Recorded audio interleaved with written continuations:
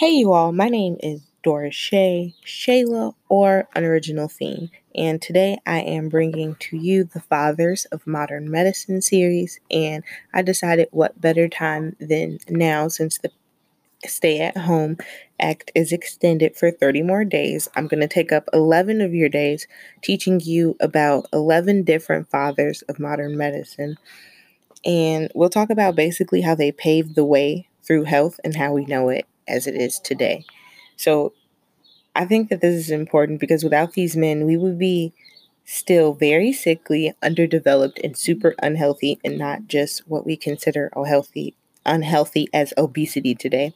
So could you imagine like going to the doctor or the dentist or even the gynecologist and not having like the professionalism and comfort and cleanliness that we do?